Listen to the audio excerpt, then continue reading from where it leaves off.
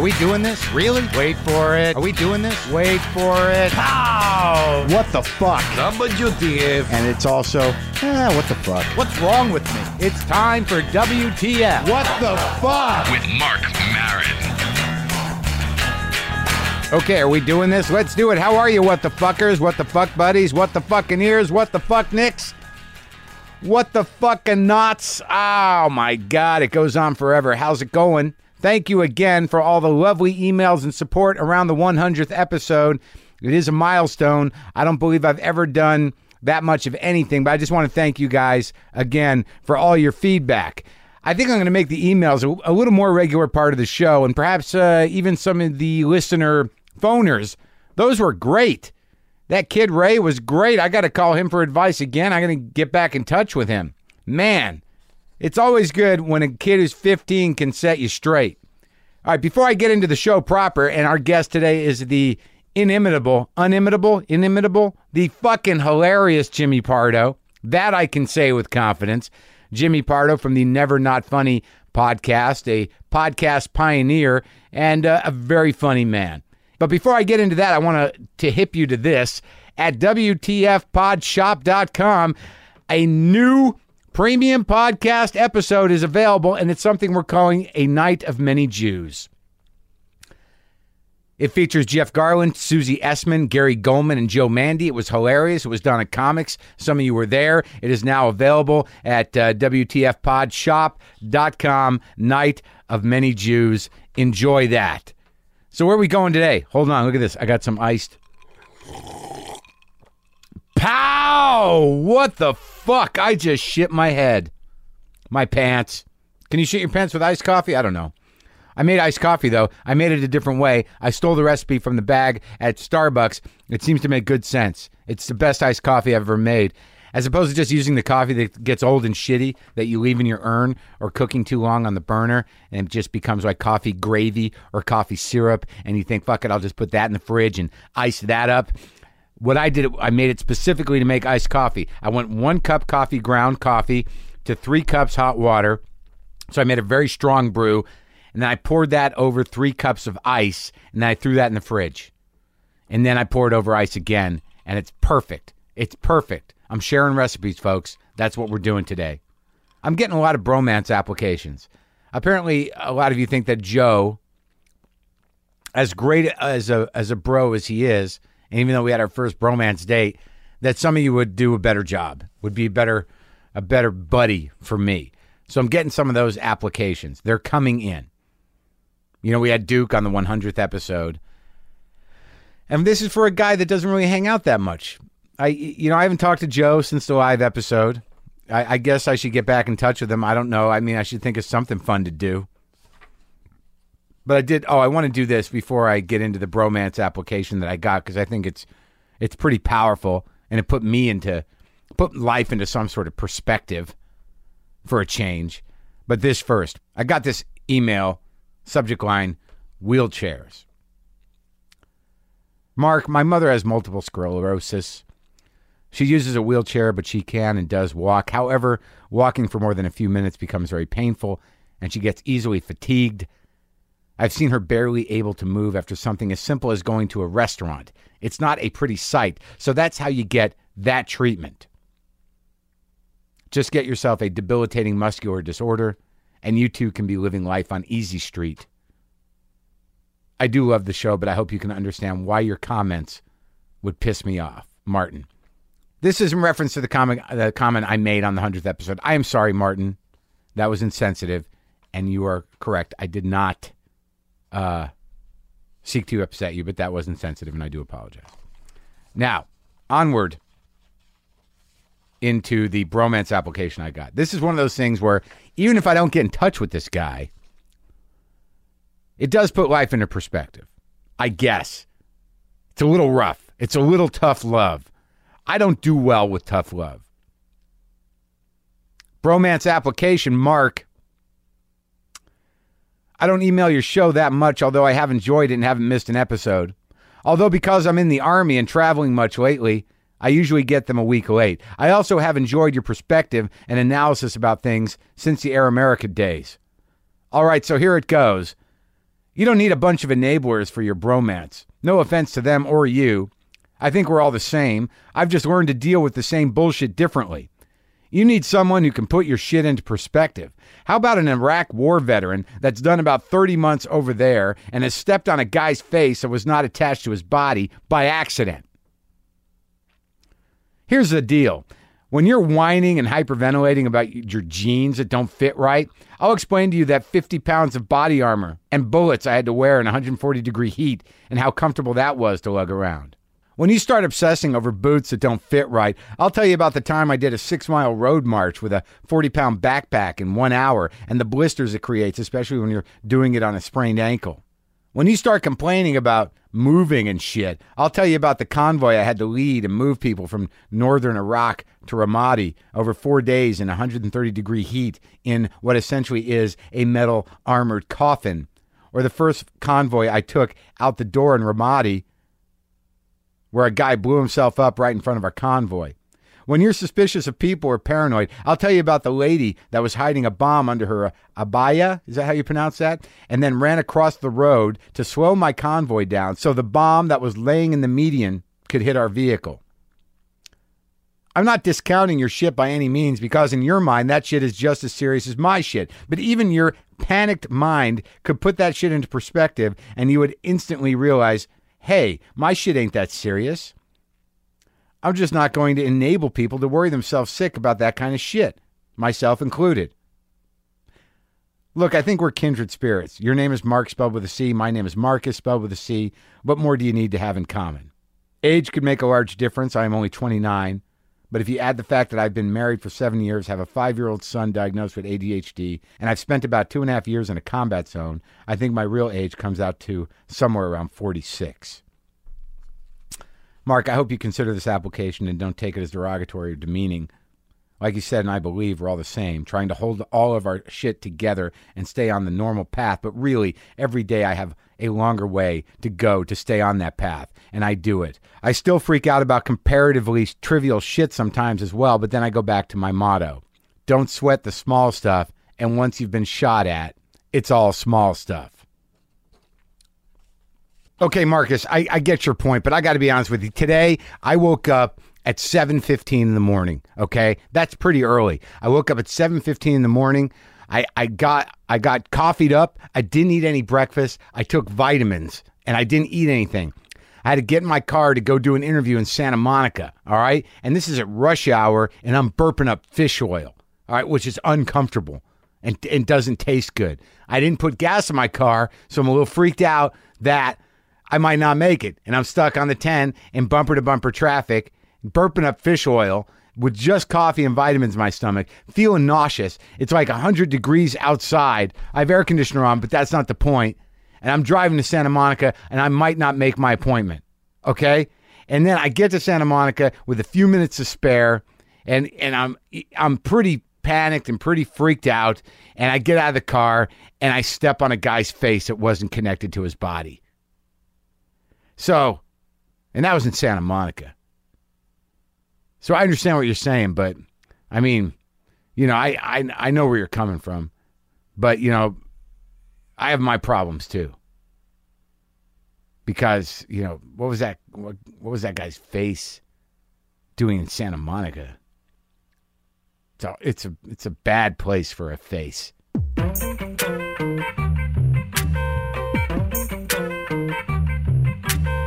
How come we don't fill places? I don't understand. Jimmy, what do we have to do? Have you thought about this? Is this the program? Sure. I don't know if this is the program, if this is us getting comfortable and then we're going to do the show. Jimmy Pardo is here and we'll see what happens. I don't understand how this works. We'll see what ends up on the show. I mean, all I know is I go out. I would think you've been around, longer than me probably? 30 years? No. I was on my first Carolines, I was on. My first television show. You were also on the exact same episode. Right. But that was like your third Carolines. It was my first and only. I did 2. Then it was your second. You wore a fringe jacket. Right. You thought you were, It wasn't fringe. It was just suede. I insist there was some fringe. There was no fringe. I insist there was fringe. I did not wear what you like one of those like Kit Carson jackets with the. It looked with like the, you were, Yeah, no, I think there was. Why can't I pull the movie with Dustin Hoffman? It's the most. It was Little Big Man. Mr. Midnight Cowboy. It's very Midnight Cowboy. So you thought I looked like John Voight in Midnight Cowboy? Yes, I thought you looked like a homosexual.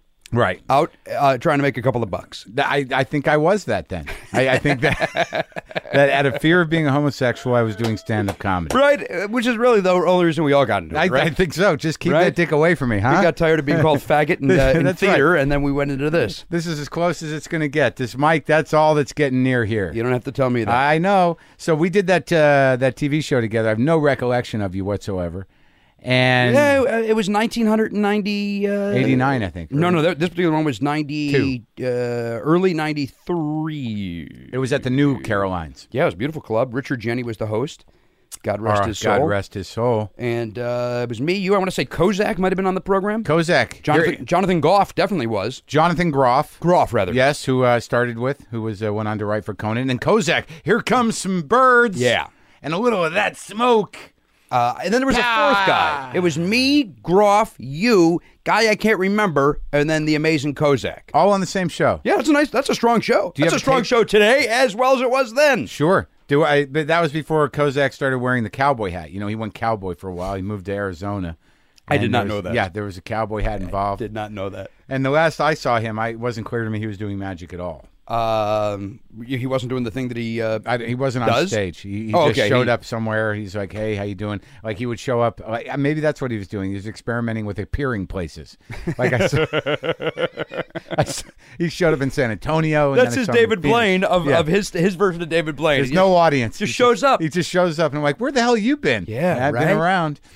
So that happens a lot, though. So I guess my question, if we can get back to it, is like, what the fuck do we have to do, Jimmy? I tell you what, my podcast is really helping. It's not filling the room, but I come out and you could tell people are there to see me based on the podcast. Oh yeah, and that's a great feeling. It is finally. Yeah, right. I mean, I don't want like you. I think I can talk to you like this, because we're children, basically. Yes, emotionally, a little bit. One more than the other. But yeah, no, that's fine.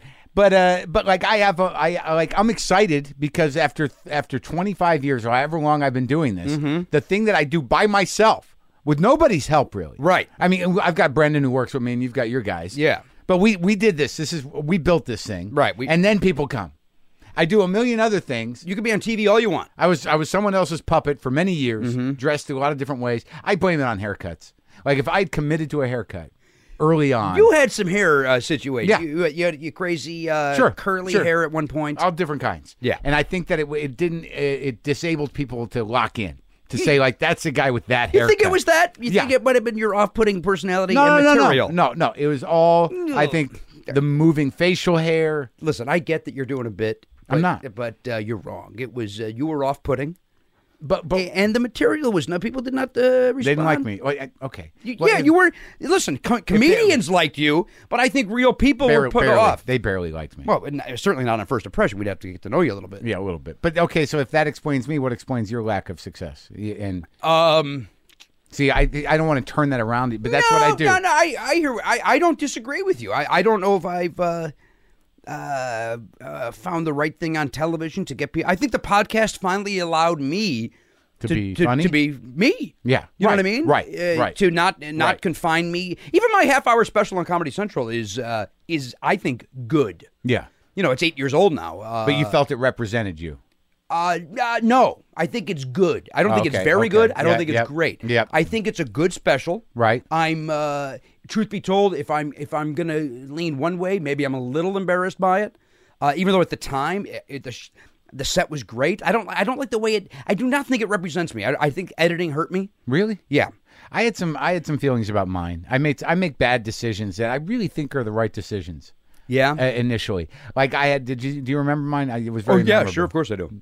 What that? All right. I remember your Comedy Central's half hour. The second one I did, I decided that I would have a herd of sheep. I do remember that behind me going the other way. Okay. Walking away, which means it was basically a bunch of sheep's asses. Mm-hmm. And then on stage, I had one sheep. Right. That was just there. So I thought that, that represented me away from the herd. Mm-hmm. Well, really, it was just sort of like, what's with the fucking sheep? Yeah. I mean, who's going to go that deep? But I really thought that was a great idea. Well, I think What on did you paper have? it's a great idea. Yeah, that's right. Because it's to me when I saw that, I do remember seeing that now. I thought it was here. I didn't see it as you as the lone sheep. I saw it as the lemmings, the sheep, the people that the followers were not interested in you. Seriously, that's how I saw it. I thought like, oh, here's the people, and nope, they're all going away from him except for this one sheep. So it just plays to a very small crowd. Yes.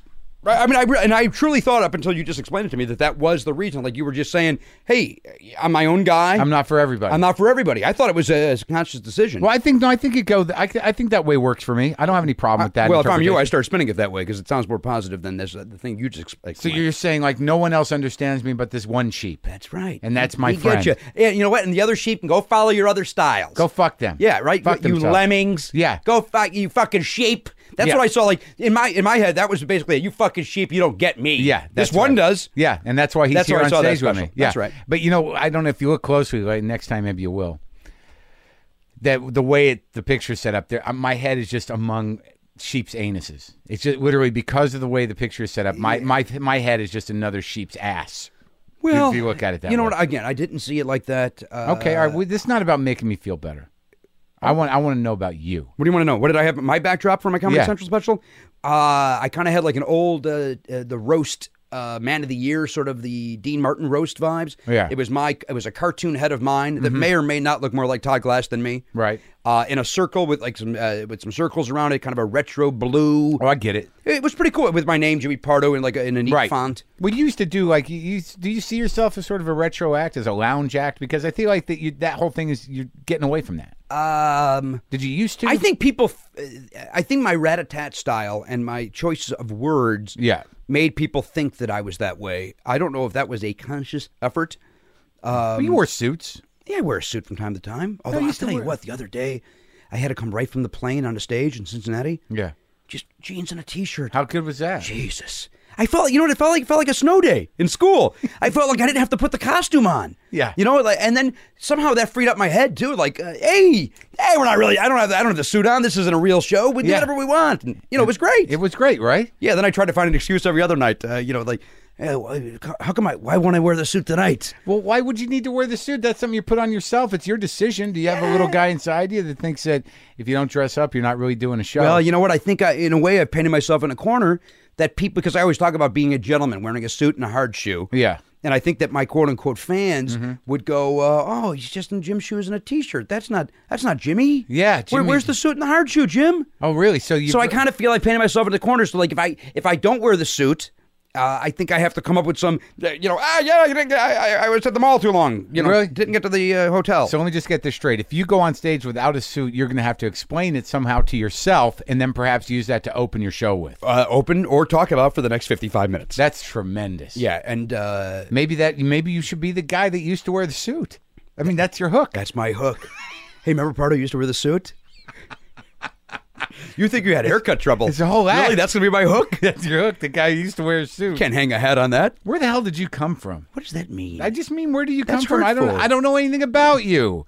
We have a good time together. We do for enjoy some each other's reason. company. Isn't that wild? How the hell did that happen? I don't know. You became a better person. I think that's what it came down to. Come on. What happened? Where'd you come from? Chicago, Illinois. Oh, yeah? South suburbs. Did you start doing comedy in Chicago? Yeah, sure. At Zany's? Yeah. Really? I did. Yes, Jennings was my home club. Like 1985?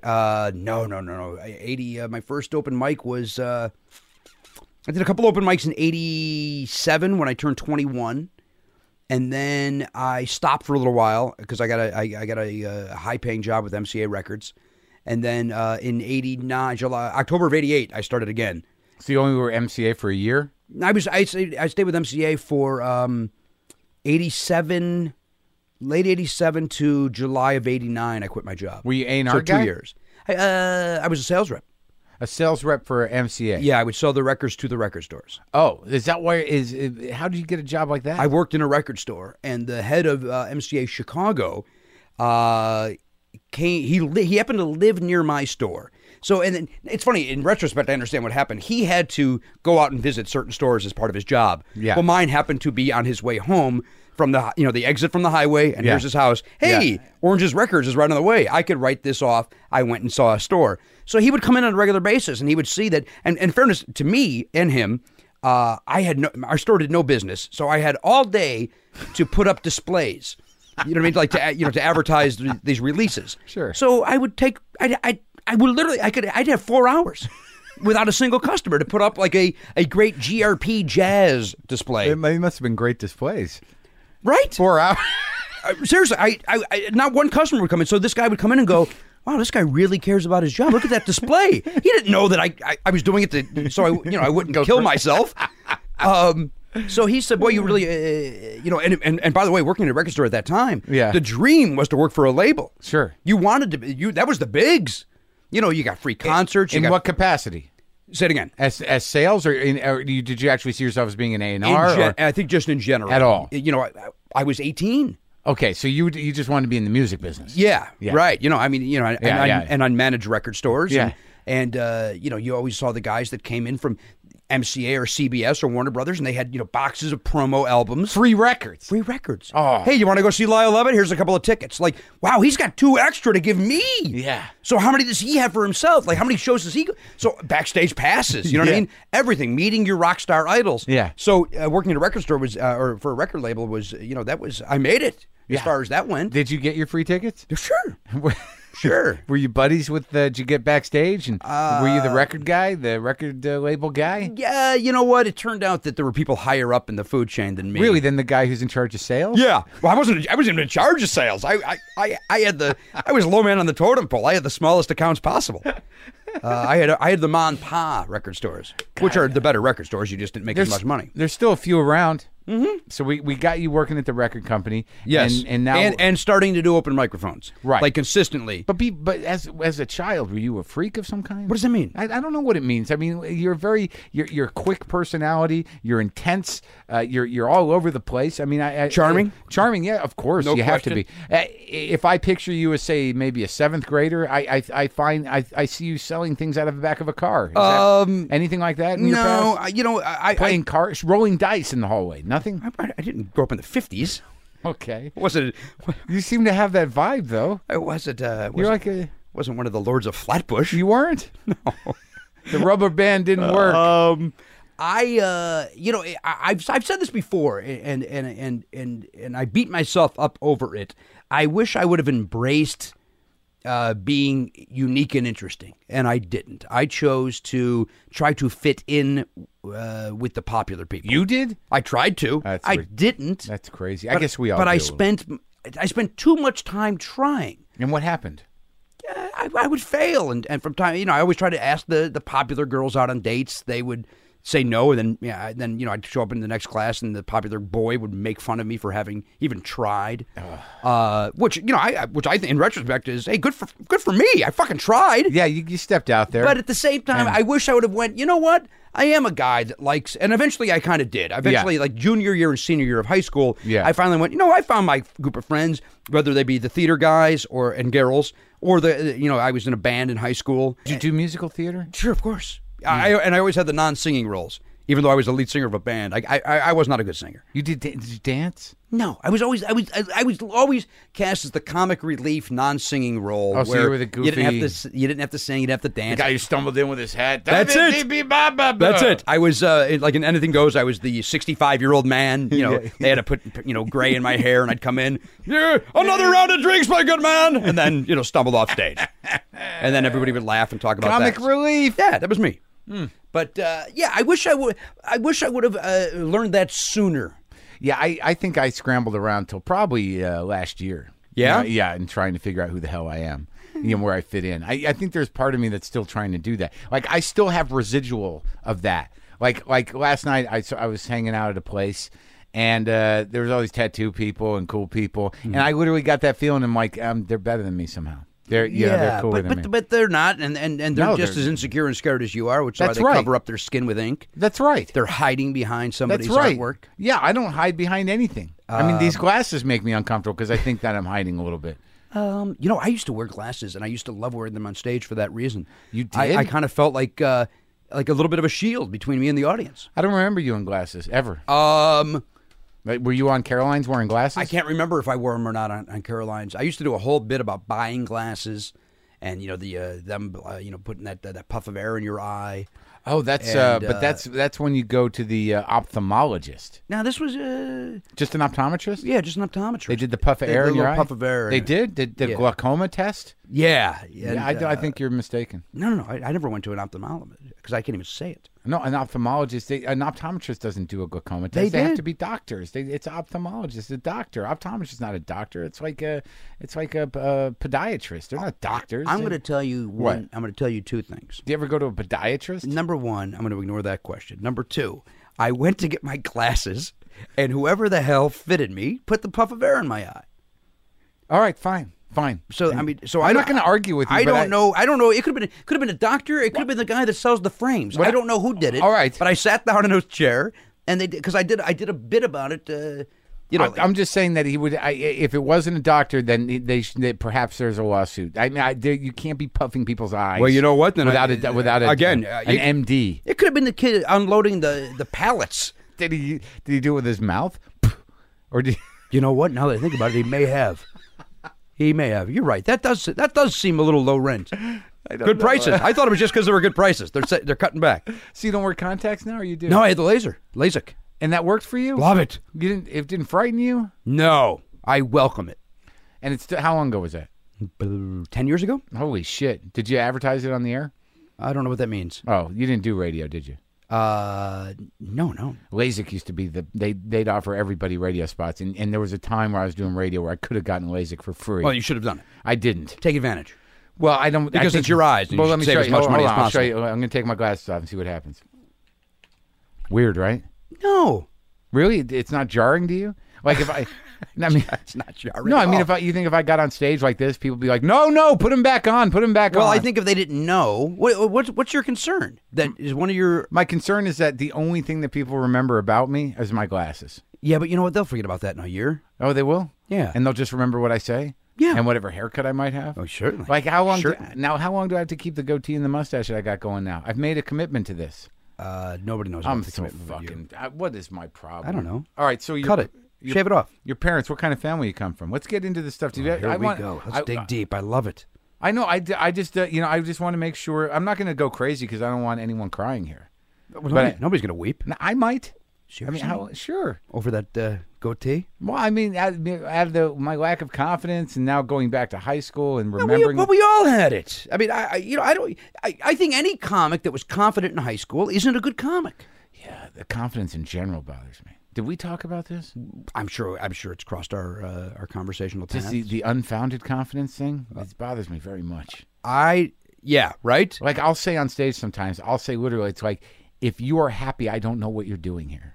I try to be happy. I've got a wife and a kid, and But see, I've got a what the important word there was? Try. Yeah. What I'm saying is that it's my belief that people who go to stand-up comedy clubs to perform or to watch. To watch that at some point in their day that this happened. Oh, is this how it's gonna be? you know what I mean? Yeah, I do. And I imagine that's everybody, but well-adjusted people who are going out for an evening entertainment. I don't want them in my room. Well, that I would say that goes to my my idea of when I open up a comedy club called Off Nights. Yeah. Which is just Wednesday, Thursday, Sunday. Yeah. Because those are the misfit weirdo comedy fans, and you're confident. Hey, let's just go out and do something. Yeah. Movie, bowling, or comedy club. Those Yeah. are your Friday, Saturday folks. Right. So I don't disagree with that. I don't enjoy the Saturday shows. They're not as good as they used to be. They're not as fun as a Thursday or a Sunday, as far as I'm concerned. But the audience, right? It's not you. It's not me. I think Yeah. people there on a Thursday or a Sunday want to watch comedy, and weekends that's something to do. I even like a Friday second show now. I never used to. Yeah, I don't know if I'm going to go that far with you.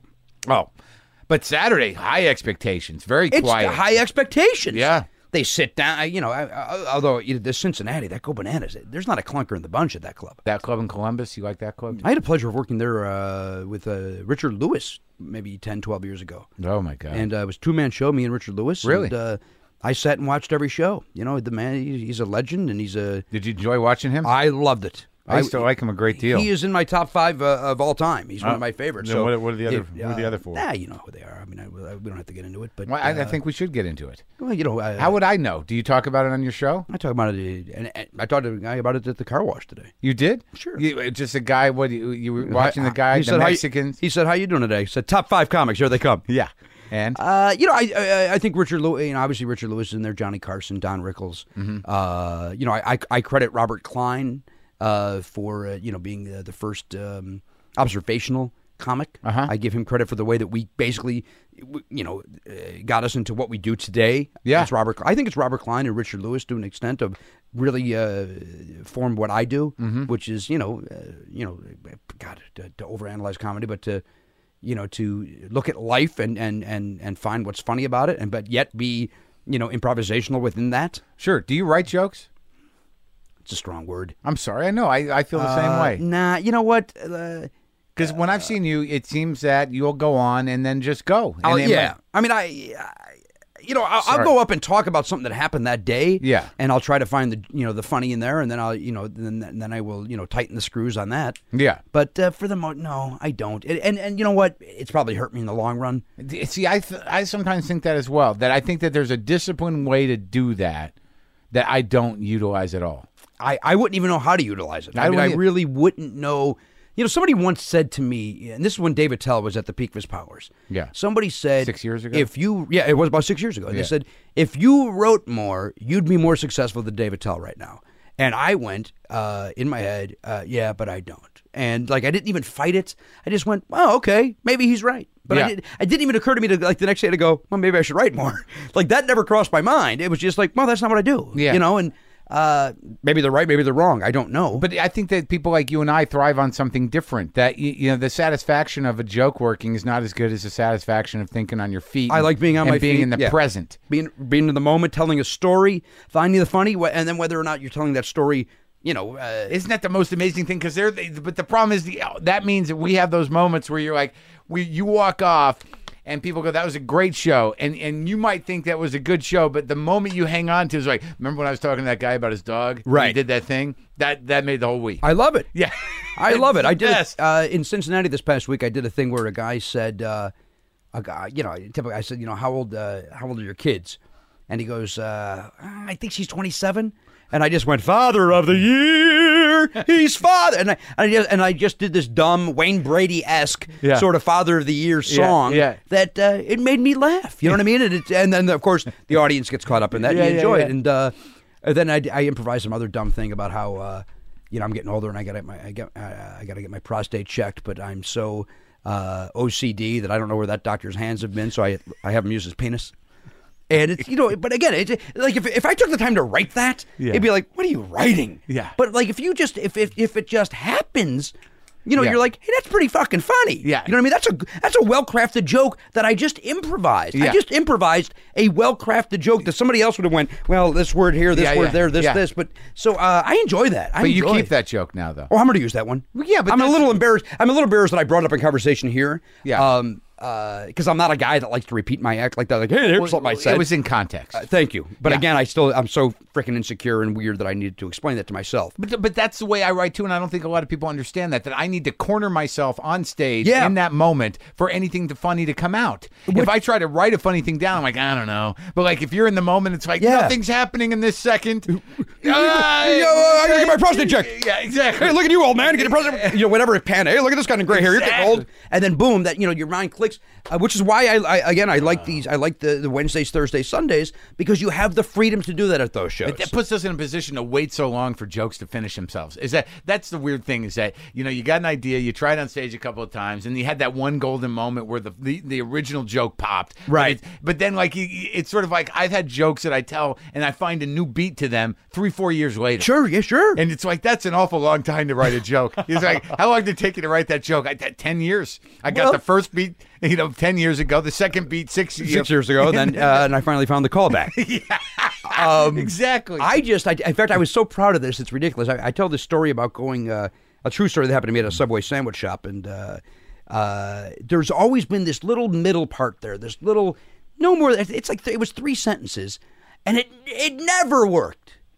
Those 3 lines never got a laugh, which in the big scheme of an hour set, okay, yeah, who cares? Yeah. But every time I would do those 3 things, it would bring the show to a halt. It would, this week, and I came home and I said to my wife, I said, you know what I did? I got rid of those 3 sentences. It only took me 6 years, but I got rid of those 3 sentences. No more. And it makes that joke just Go. Right. And by the way, the 3 sentences are, it was basically, how big are Subway sandwich shops? What are they, 10 feet by 10 feet? That's it. That's it. What is that? That's 2 sentences. I get rid of that. Yeah. But yet it made the bit tighter and faster, and it got the. So you got rid of and the joke works better. I think it does. So we do write jokes. We just don't write one-liners. We don't write which I think, by the way, I'm envious of. Yeah, me too. I'm jealous of. Yeah. When it's time to go up at a UCB or a quote-unquote open mic, Yeah. and when you do what you and I do, in the middle of these guys that go up and do one-liners, it's easy to get laughs. That's no disrespect to good joke writers, by the way, but to go up and go because those words do all the work for you. Yeah. With what you and I do, if you tell a story and it's just and then the next guy goes up and has left turn, left turn. Yeah, you know what I mean? Yeah. Here it comes. How great were Tony's jokes tonight, man? Really, Marc and Jimmy they improvised stories put their about hearts out there. right? And it's like, yeah, but he didn't find it. Paul F. Tompkins, same way. You get out there and you try to do these stories, and you have to work them out somewhere. I did a story the other night that it was really that moment where I said the end of the story, and there was no laughter. It was just a poignant moment, right? And I knew it, and I knew that the end, And then it came out. It was this long story I told it on the podcast once before about thinking a guy was a terrorist on a plane. Okay. And this whole rigmarole of what I went through. Yeah. Thinking he was a terrorist and what I was going through in my mind and how the stewardesses became suspect of me because I was in a panic. Right. I heard you tell the story. Yeah. Did you tell this on my show? At the UCB? I don't think so. You told it somewhere. You might have heard it on the podcast. Oh, that can't be. Oh. But I've heard it somewhere. I might have told it on the UCB. I think you told it on the UCB. Yeah, but then I get this beat where, the beat before was just sort of I sat down and at the end, we were landing and the stewardess who was suspect of me initially, she said, "Are you okay?" So I'm like, "Yeah, I'm fine. I just got something in my head." And she goes, it happens. We all do. And I'm like, well, there were 2 beats I came up with. And I'm like, well, you're a racist then. Yeah, I thought it was 1 beat. But the beat that I liked the most was that, after I went through this insanity, I saw the guy who I thought was the terrorist walk back after I thought he was in the cockpit killing. Right. And I walk back and I look at him and he looks at me. And I realized at that moment that I had lost the war on terrorism. And that got a good laugh. That's a nice line. I'm not even sure why. That's a nice line. Yeah. Because, they I was incapacitated. I don't have to read too much into it, but the beat was there. Whenever I will tell something like that, and then the end of the story happens, and no laugh happens, or a good story kind of. Yeah. You see the audience is with you. It's not like they're bored. I always panic, and then I yell at them for not getting it. Right. Even though they got it, they enjoyed it. Yeah. And it's or I will then go, I'm sorry, nobody was fucked in the ass in that joke. Yeah. Well, what happened? Well, yeah, what happened? What happened? You freaked out. They left you alone. Yeah. It is. It's like, where are you? I thought we were friends. Right. What kind of friends leave their friend alone? Right. Right? No, I know. You were with me for 4 minutes of that story. Why in the last 30 seconds did you decide to bail on me? How do you abandon me? Well, that's what I always wondered about you, is because I'd like to believe I'm not like that. If I'm letting something sit, to be honest with you, between me and you and whoever the hell's listening to this, if I'm letting something sit, it's taking a lot of energy. I'm not. It doesn't just happen naturally. If I'm not getting laughs. And I'm pretending like it's okay. I'm pretending. Yeah. I got you. It's okay. I'm not cool with okay, if I'm saying no, I understand. It's not that kind of a joke where people laugh that much. But whatever the case, I want the laughs. Oh yeah, we all those guys. But you get them. Yes, I do. I don't always get them. Well, I don't always either. Do you really not? But I mean, it's just what happens, Mark, and I get angry at myself for it. I will go to a UCB, or I will go to a I don't want to say an open mic because I don't do that. I'm better than that. But yeah, they're not called that anymore. Anyways, they're just called a comic produced show. All right, I'll go to a comic produced show, or I'll go to a booked program, and with every I'll have my index card. Yeah. Of okay, I'm gonna hit these. I'm gonna do, these are my 6 new ideas. Yeah. And then I'll do the first one. It'll go and then you don't see those other 5. I go into, hey, what's your name? Hey, I gotta leave here happy. And then I'll get home and I'll go, hey, how did the new stuff go? And I go, I bailed after 1. And she's like, why? Yeah. You know you can do what you do. You know that the old jokes work. You know that working the crowd works. You know that being in the moment works. But, it's getting these new things to try. So, if you got to fail somewhere. But I'm so goddamn afraid of it on stage that it's hard for me to follow through and try the new stuff. Yeah, well, it's giving me some inspiration about that is fucking CK, and I say that with love. But fucking Louis, Successful Louis. Yeah. They call him in the business, Successful Louis. I still call CK. him Lucky Louis. Yeah. Good for you. That's he called himself that. I think he's terrific. Yeah. Well, he will force himself if he's generating an awful lot. I mean, he's doing a new hour a year, and that he's got a work ethic around it. And he said he will throw away the jokes that when he's working on a new hour, the hour he did before, not happening. Not going to use it. Are you? I mean, I tried that. I tried it in Atlanta. And? Well, I because of the way we work, I think he works differently. I think he writes. He writes. It's a little more difficult, but once I started to find things that I wanted to do, and then you start to realize that, dude, I got a couple of stories I'm telling, they're not quite right. But I got to find where the beats are, and I got to add beats, and the only way I'm going to be able to do that is put them out there. It's just that it's an insecurity. Yeah. It's but I could do that old thing I did. No, man. And so you did it all week in Atlanta. You did nothing but new stuff. I did about 35, 40 minutes. New stuff. That's great. Good for you. And the crowd stayed with you. I couldn't believe it. That's again. I hear nothing but what is it? 75 people sitting there. Yeah. You can't lose. Really. Right. Love it. It's real. It's real nice. It's real intimate. But there were some fragmented jokes. There were some pieces that I'm trying to work some callbacks in. I'm trying to build an hour for a new CD. Right. That kind of calls back on itself and does a few things. And I bailed on some of that. Yeah, I bailed on setting up a callback, but I think it's interesting that you do this with your wife. You do this thing. Oh, sure, yeah. Yeah. I don't have one of them anymore. I mean, I don't want to bring that up. Oh, did it come up again? No, it did. It's hot in here, right? I'm sorry. Should I put the air on? Do you remember the movie? You remember the movie The Full Monty? Let's see how loud this is. Answer me. Yeah, I remember. Remember The Full Monty? I'm not taking my clothes off. I feel remember when he went into the steam room and he wrapped himself in his garage, wrapped himself in plastic and ate a Snicker bar? Yeah. That's how I feel right now. Well, this will be an experiment. Let's see how much the air conditioner affects the podcast. Can you hear that? Yeah. You can hear it pretty loud, right? Yeah, it's annoying. Is it? I think it'll be annoying to a listener. Oh, yeah? I don't know. Let's leave it on for 1 second. And or maybe eventually it'll, the fact that you and I refuse to stop talking. I don't want to lose the momentum, but I also don't want to be in heat. I don't want to be I'm starting to get... See, I don't mind sweating and sitting here and sweating the way I am. But you're getting a little lightheaded? No, I'm fine, but I'm looking at you and I'm thinking he's uncomfortable. I'm more concerned about you. I chose, and this is my mistake, I chose a flannel shirt and Dickies to wear. I know, I didn't understand that either, but I thought maybe it was the allergy I thing. am wearing blue jeans, which was an error. My house keeps the cool in. Oh. Even though we don't have an air conditioner? You don't have an air conditioner? No, I was going to get it this summer, but the summer's actually been not so hot where I live. How many summers have you been saying that? We've only been here this is our second summer there. I've been saying that here since 2004. I've been sweating, and literally there have been summers up in this part, because we're east, so it gets hot, where I literally am incapacitated by borderline heat stroke, and I still say, I'm going to put central air in. I was going to do it this year, but it has not gotten to the point where I got to do it. You don't want to do it in the middle of that? No, I know that well, here's what I'm going to do now. I'm going to wait it out. Going to get it done in October, where everybody's not getting their air conditioning done. So I get it in October. Right, so you get it on sale. You get a nice price. Yeah, it's too loud. Yeah, cut that down. So we got a little bit though, right? It was comfortable. Yeah.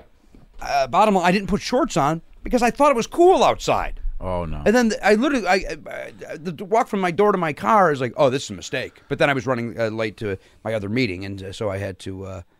I just kept moving. You have another meeting? I had stuff prior to this. Yeah, this was. I had other stuff before today. How far are we away? You live in the valley? No, I live at down near LAX a little bit.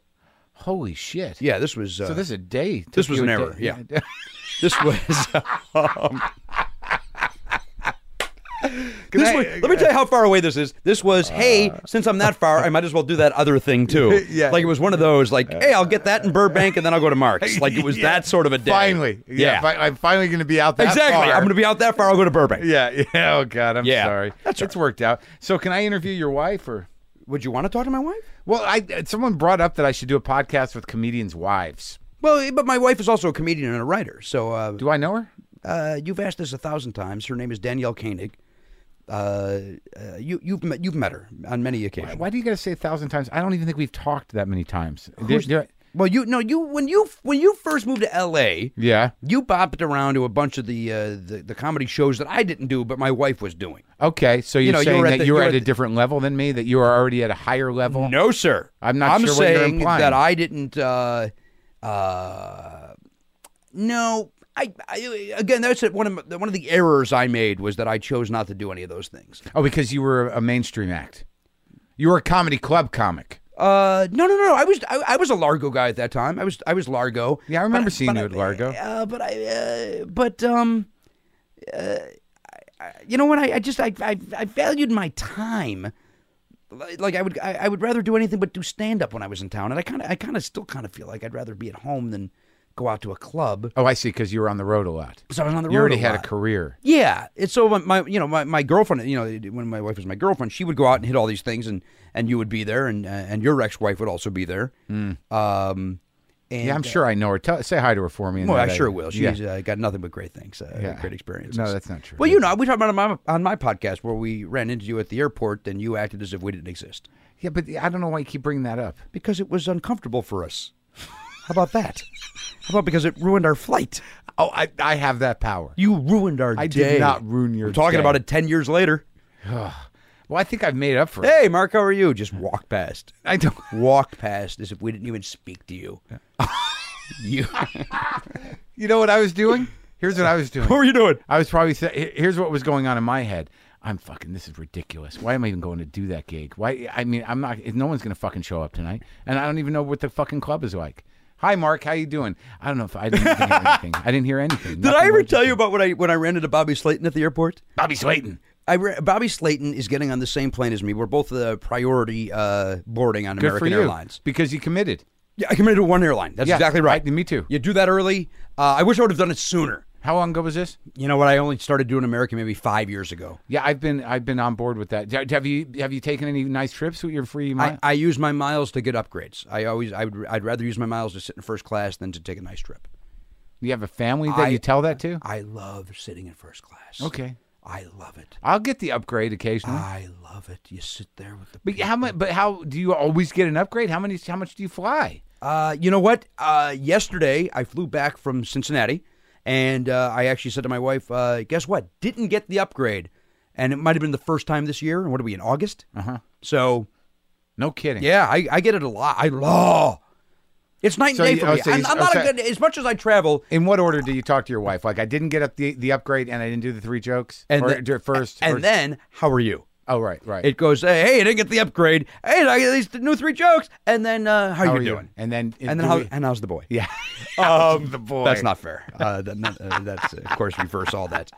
So I run into Bobby Slayton, and Bobby, comes up and says, he's the pit bull. Yeah, and, Bobby Slayton. He comes up and Jimmy Pardo. He goes, what are you doing? And he looks right at me. And he goes, what are you doing? Your priority. Let's get on the plane. And I turn around and I go, you shut the fuck up.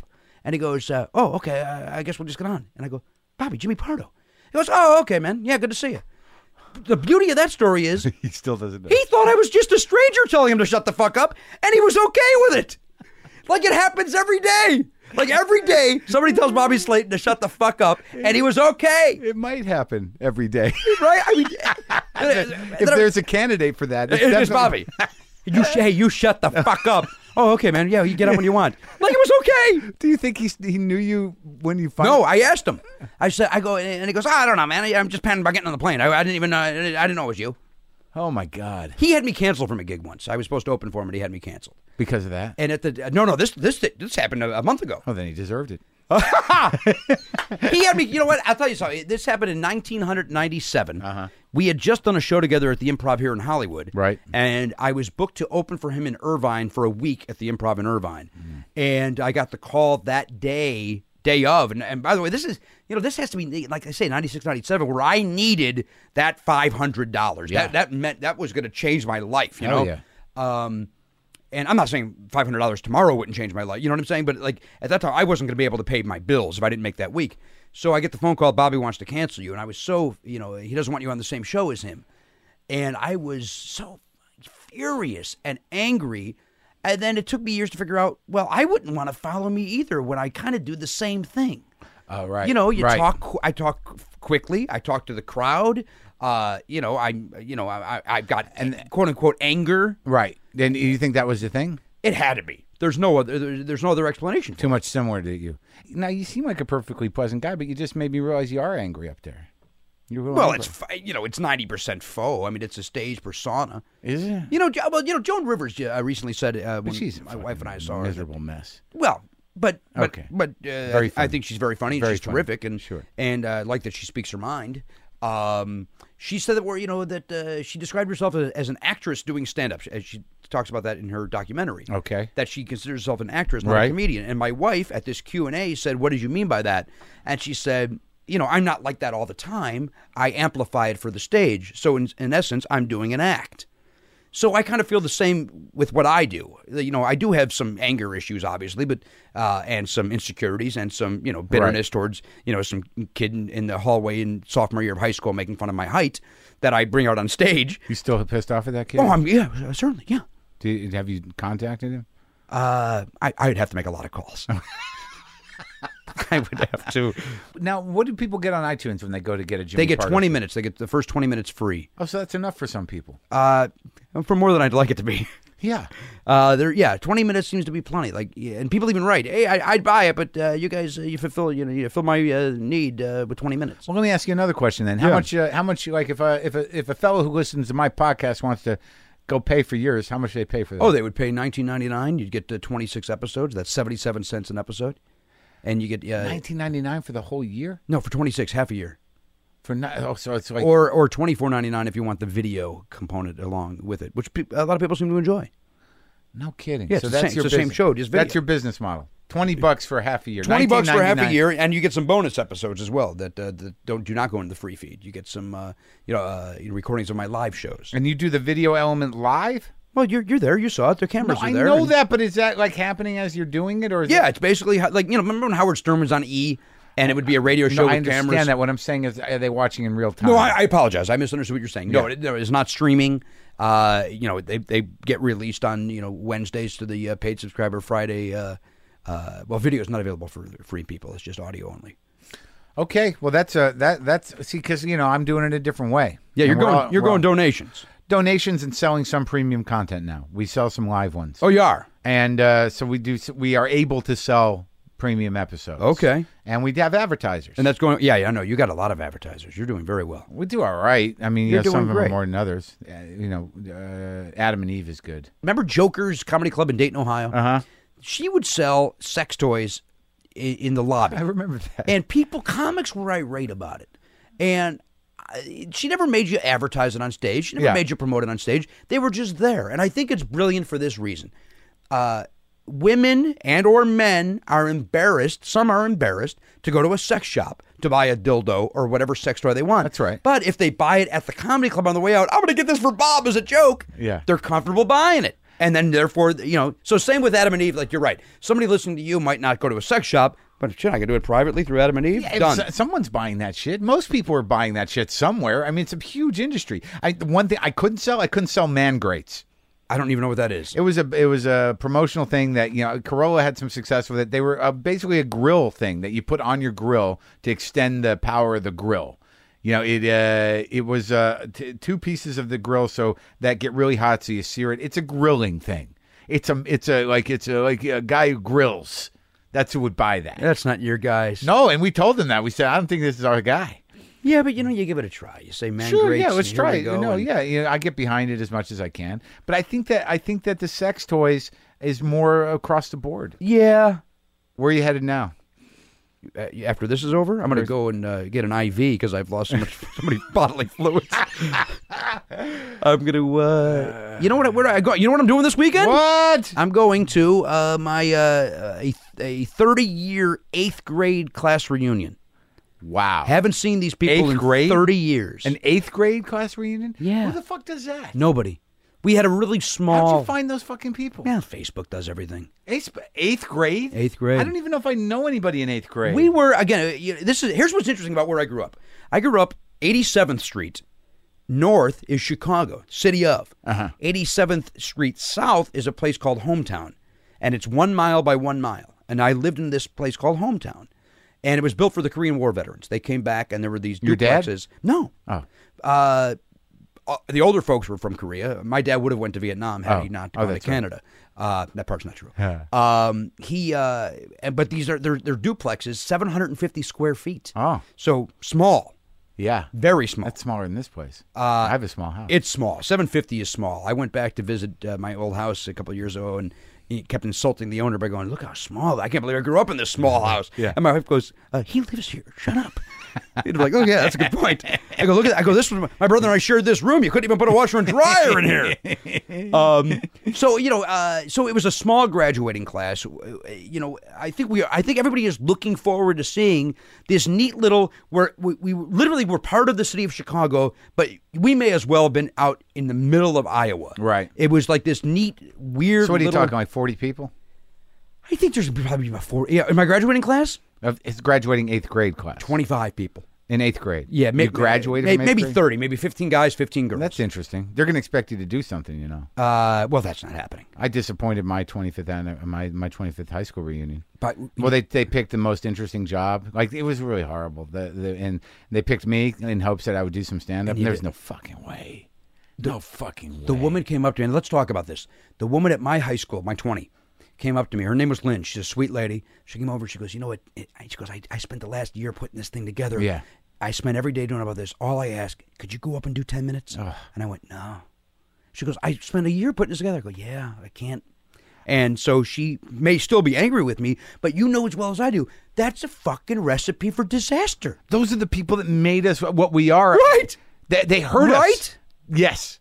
And the last thing they want, now they might privately in their home Those go, fucking football players who are still, Right. they still have the same personality, but they were all fat. But I've had the same feeling. Like, I'm not going to risk being rejected by them again. Again. Right. It took me 20 years to get over it. Yeah. And I don't even know if I still am. Right. So I'm going to go up on stage, hey, No. good to see all No. you people that hated me No. 20 years ago. I came here to prove you all wrong and to let you now judge me? No fucking way. I wouldn't do it either. But again, like I was going to say, privately, they might be in their home going, how cool is it that Marc Maron how cool Jimmy Pardo's on TV?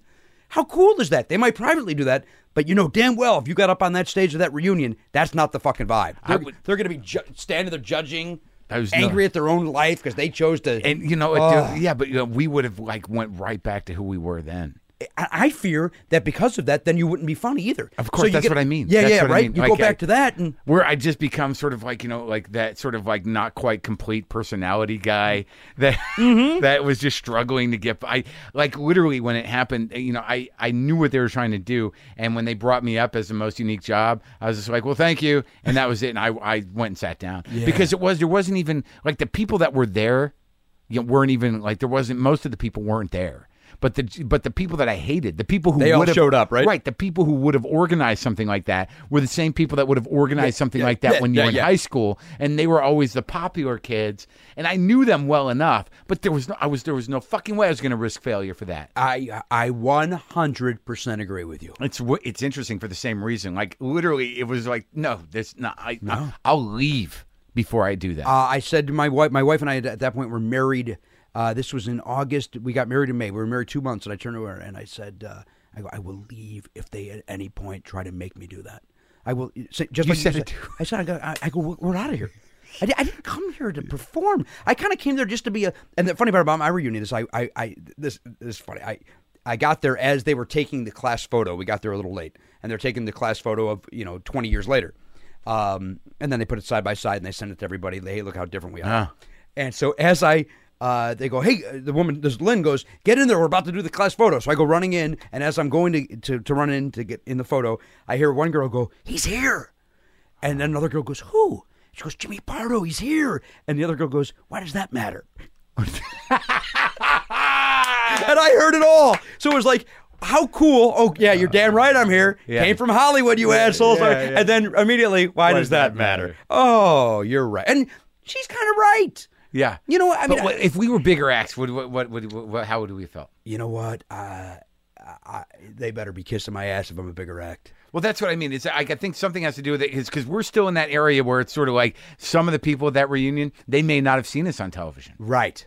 You're right. Like, if we were fucking Jerry Seinfeld or somebody like that, I'm just saying that if we had that, we are in the position with our particular level in show business. We're not entitled to having the same type of confidence that a real fucking big celebrity would have. You still have to kind of convince them, no, I'm doing well. Right. That's right. How's that stand-up going, Mark? Great. Yeah, exactly. Because they don't know. Great. I'm on television. Saw you. We saw you 10 years ago you were on the Conan. We saw you once.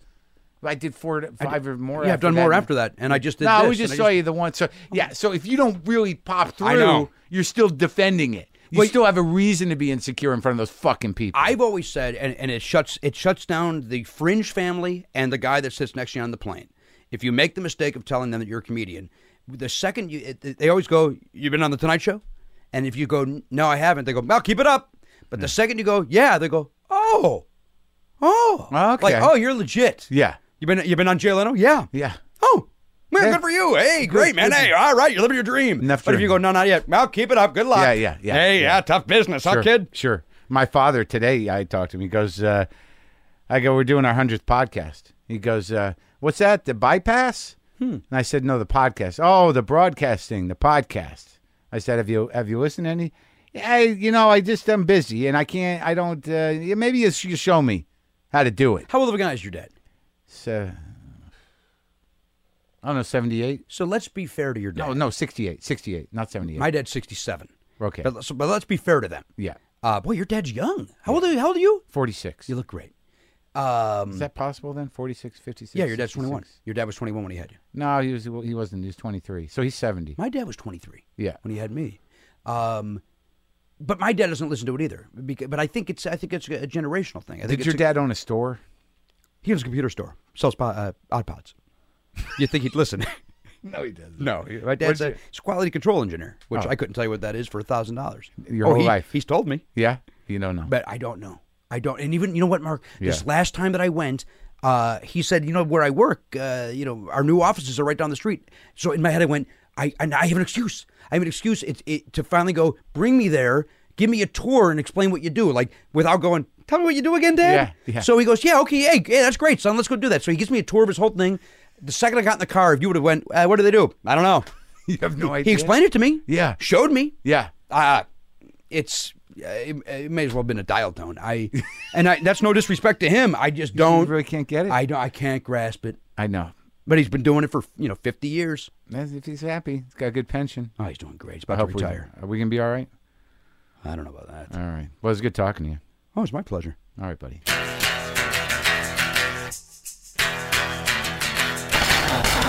Jimmy Pardo, of course, and his podcast is Never Not Funny. Funny shit. Jimmy Pardo. Glad he was here. Also, WTFpodshop.com. New episode up. Night of Many Jews. Featuring Jeff Garland, Susie Essman, Gary Goldman, and Joe Mandy. Go do that. Also, you can go to WTFpod.com and get a link to justcoffee.coop or go to punchlinemagazine.com and see what's up there. Go to standuprecords.com and maybe order a record. Go to adamandeve.com and get some toys and free DVD and half price and free shipping on all your filthy toys. Do that stuff. Get on the mailing list and also send me a little money. I'm in a little bit of panic. I went through a lot today, as I discussed earlier. Oh boy! All right, I'm covered in sweat. I'll talk to you later.